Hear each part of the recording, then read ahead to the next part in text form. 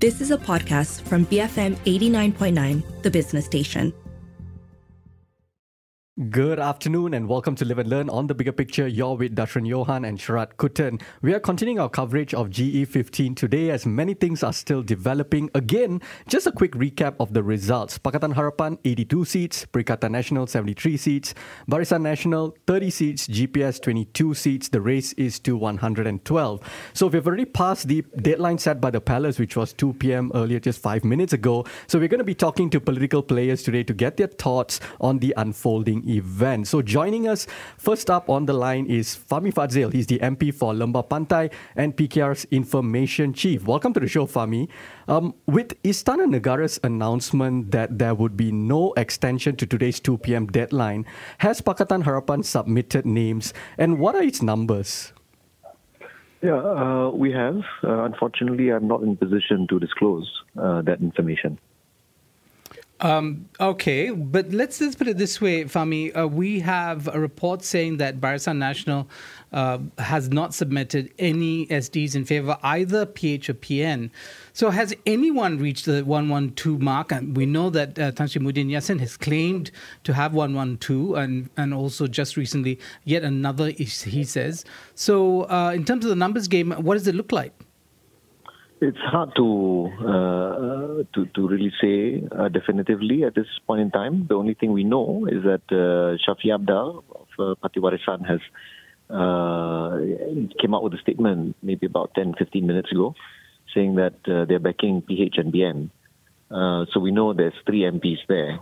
And if you do the math, then at least on PH side, there's 82 plus 3, that's 85. But I'm not in a position to say more than that. Can you at least tell us if you're confident right now? How high are your confidence levels when it comes to forming the government? I'm stressed out. I wonder if this is the best way to form a government. I think I'm not entirely sure. We have never gone through something like this before.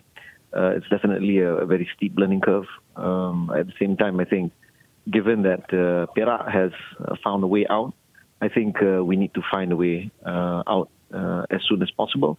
I don't think we can delay it for very much longer because of the impact and effect it has on whether it's the markets or investor sentiment.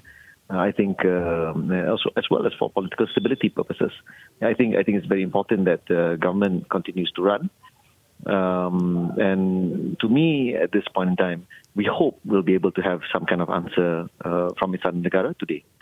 Yeah, so let's look at the Perak example. We not only had a government, the Menteri Besar was sworn in yesterday, we have now the naming of the EXCO. It seems fairly well distributed, at least proportionate between PH and BN, with quite a diversity of faces there representing the parties as well as different ethnic groups. I'm not quite sure about the gender parity in the EXCO, but okay, let's put that aside. I mean, when you look at Perak, what could be lessons for the federal government and the process that we are seeing unfolding? I think there should be not too much delay because it creates a lot of uncertainty. So I think what Istana Negara has done to delay it by a day, I think that is sufficient. But to extend it any further, when Perak, for example, has shown a way, I think that is quite something for us to take stock of. Yeah, let's talk about the showing the way. What we had in Perak was the monarch invited the party with the largest number of seats, asked them if they could form the government. They said they could not. Then they went to the second, which was Pakatan Harapan, and there we found that Pakatan could work with Barisan Nasional. It's not happening in this process. Would that be a better way of doing it? Instead of using the SD route, that it should be, in fact, the leader of the largest party after the polls?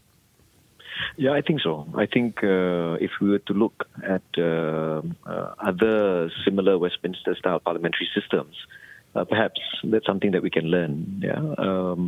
And while we may not say that those other systems, the way they arrive at the best, giving the first bite of the cherry, the first right of refusal, I think it's still something to take note of because yes, I do believe that this strategic declaration business is too much cloak and dagger, too much. It's too opaque, I think, for people.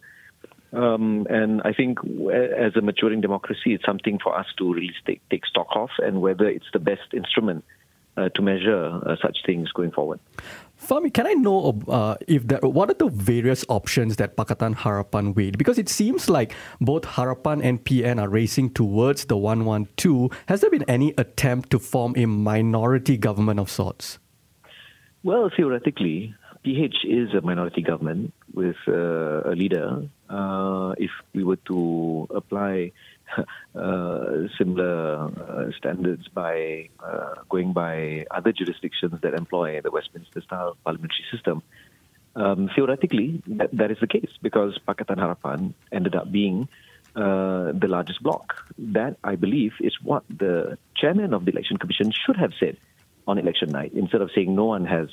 He can say that. He can also say the fact that Pakatan Harapan is the bloc with the largest number of MPs, and yet he didn't. So I think we have to ask him why he didn't say that.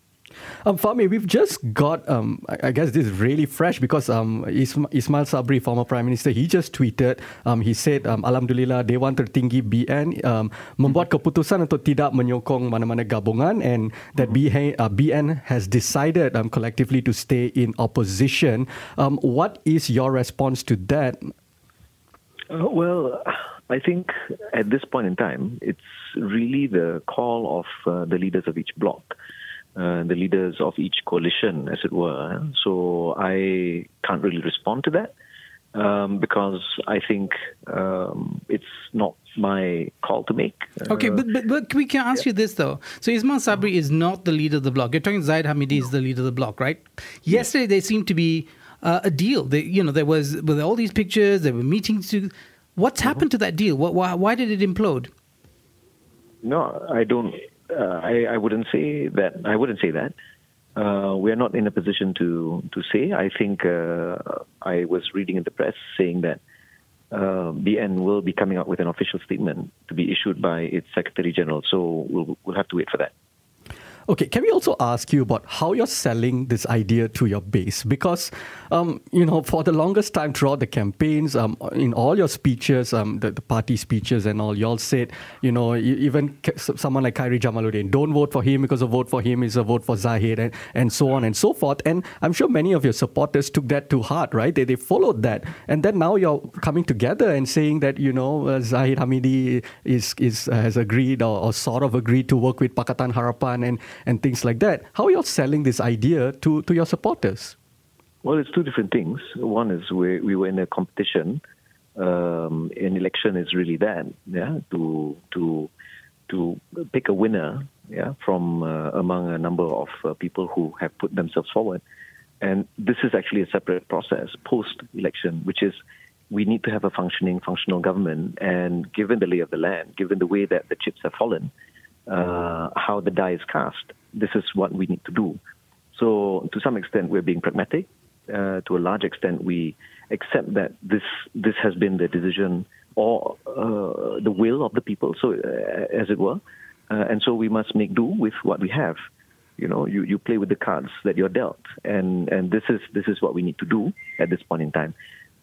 To abdicate on our responsibility to attempt to form a government purely on rhetorical grounds, I think, to me, is not a responsible position, given the state of the economy, given the slide in the Bursa as well as the dip in the value of the ringgit.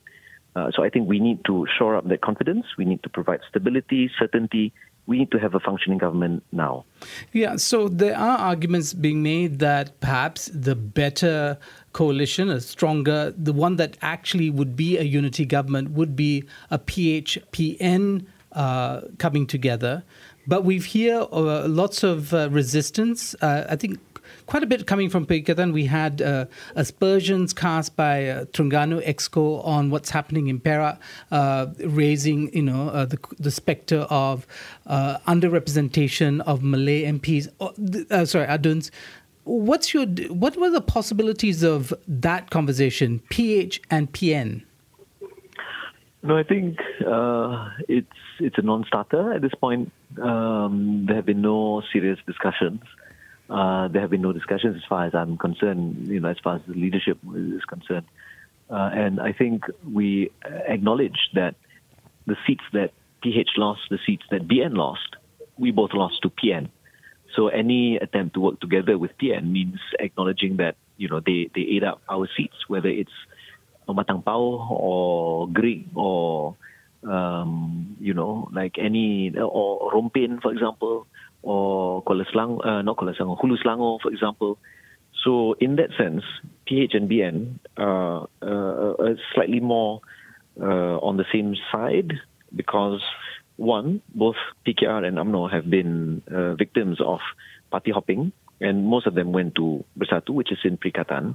Secondly, the seats that they recently took from PH as well as BN went to PN. So I think that is the situation now. With deals come compromises, Fahmi. What are the compromises Pakatan Harapan is willing to make with UMNO, and what are the red lines? We have reiterated several times before. Of course, there was a high-level meeting yesterday with representatives of each side, and I'm not party to that. I'm not privy to the discussions there.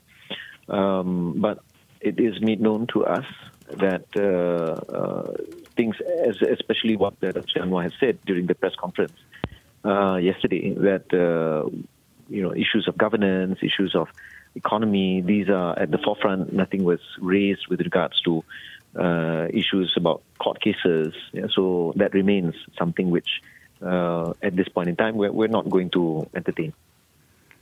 All right. On that note, thank you so much for joining us today, Fahmi. That was Fahmi Fadzil, is the MP for Lembah Pantai and PKR's Information Chief. Okay, we do need to go for a very quick break. After that, we'll be hearing from PAS's MP of Bachok, Mohammad Syahir Che Sulaiman. Keep it here on Live and Learn, BFM 89.9. You have been listening to a podcast from BFM 89.9, the business station. For more stories of the same kind, download the BFM app.